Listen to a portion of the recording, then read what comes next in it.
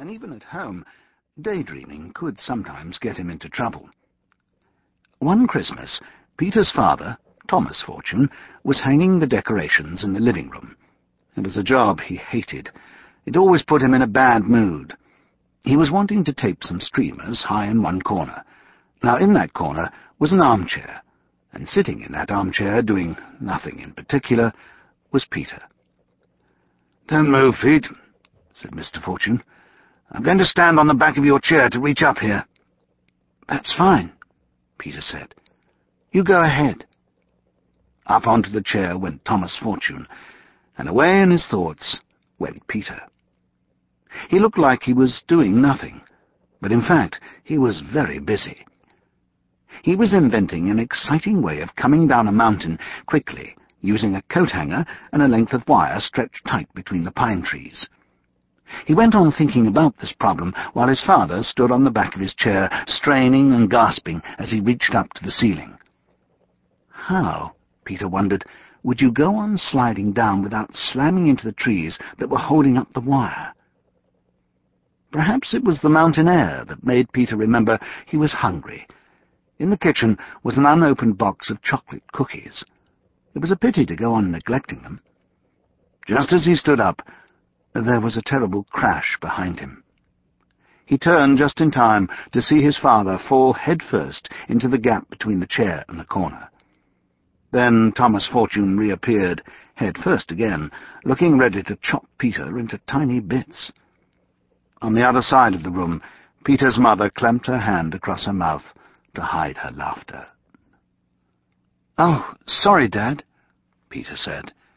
"I forgot you were there." Not long after his 10th birthday, Peter was entrusted with the mission of taking his 7-year-old sister Kate to school. Peter and Kate went to the same school. It was a 15-minute walk or a short bus ride away. Usually they walked there with their father, who dropped them off on his way to work. But now the children were thought old enough to make it to school by themselves, on the bus, and Peter was in charge. It was only 2 stops down the road, but the way his parents kept going on about it, you might have thought Peter was taking Kate to the North Pole. He was given instructions the night before. When he woke up, he had to listen to them over again. Then his parents repeated them all through breakfast. As the children were on their way out the door, their mother, Viola Fortune, ran through the rules one last time.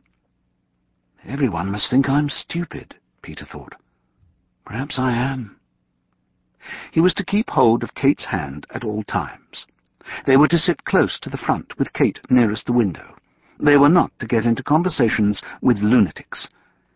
Peter was to tell the bus driver the name of his stop in a loud voice, without forgetting to say please. He was to keep his eyes on the route. Peter repeated all this back to his mother and set off for the bus stop with his sister. They held hands all the way. Actually, he didn't mind this, because the truth was, he really liked Kate. He simply hoped that none of his friends would see him holding a girl's hand. The bus came. They got on and sat close to the front. It was ridiculous sitting there holding hands, and there were some boys from school there, so they let go of each other. Peter was feeling proud of himself. He could take care of his sister anywhere. She could count on him. If they were alone together on a mountain pass and came face to face with a pack of hungry wolves, he would know exactly what to do. Taking care not to make any sudden movement, he would move away with Kate until they had their backs to a large rock. That way the wolves would not be able to surround them.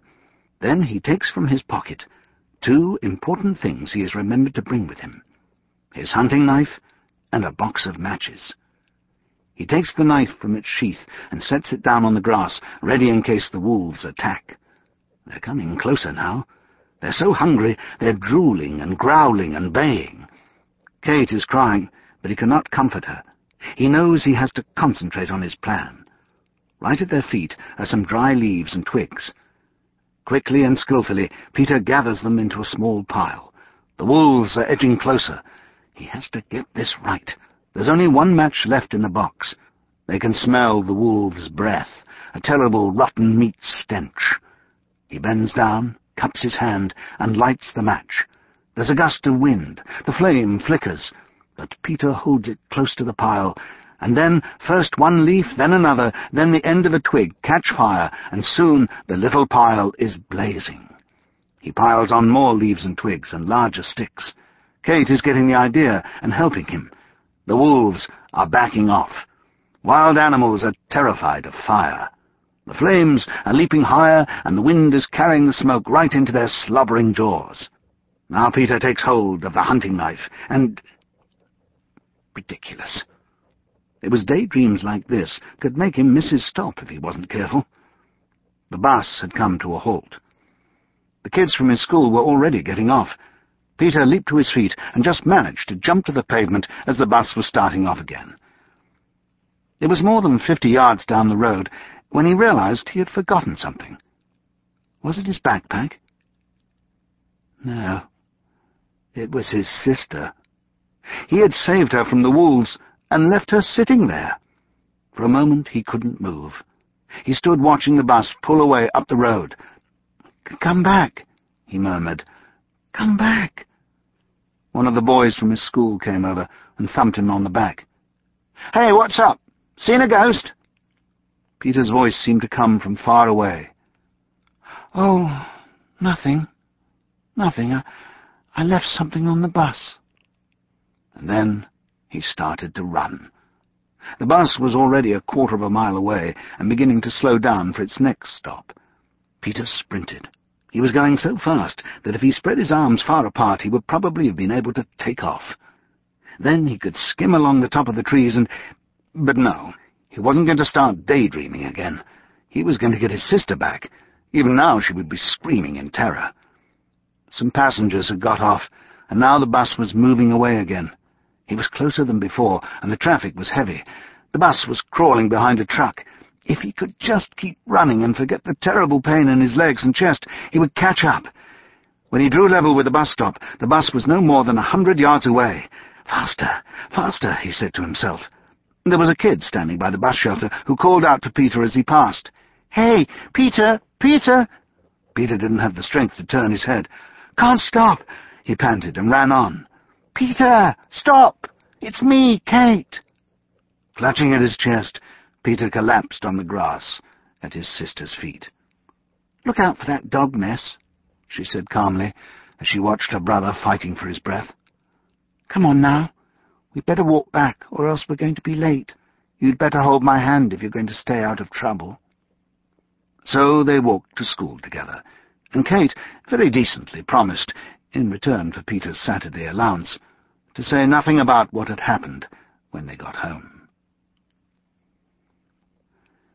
The trouble with being a daydreamer who doesn't say much is that the teachers at school, especially the ones who don't know you very well, are likely to think you're stupid, or if not stupid, then dull. No one can see the amazing things that are going on inside your head. A teacher who saw Peter staring out the window or at a blank sheet of paper on his desk might think that he was bored or stuck for an answer. But the truth was quite different. For example, one morning the children in Peter's class were given a math test. They had to add up some very large numbers, and they had 20 minutes. Almost as soon as he had started on the first sum, which involved adding 3,500,295 to another number almost as large, Peter found himself thinking about the largest number in the world. He had read the week before about a number with the wonderful name of Google. A Google was 10 multiplied by 10 100 times. 10 with 100 zeros on the end. And there was an even better word, a real beauty, Googleplex. A Googleplex was 10 multiplied by 10, a Google number of times. What a number! Peter let his mind wander off into the fantastic size of it. The zeros trailed into space like bubbles. His father had told him that astronomers had worked out that the total number of atoms in all the millions of stars they could see through their giant telescopes was 10 with 98 zeros on the end. All the atoms in the world did not even add up to one single Google, and a Google was the tiniest little scrap of a thing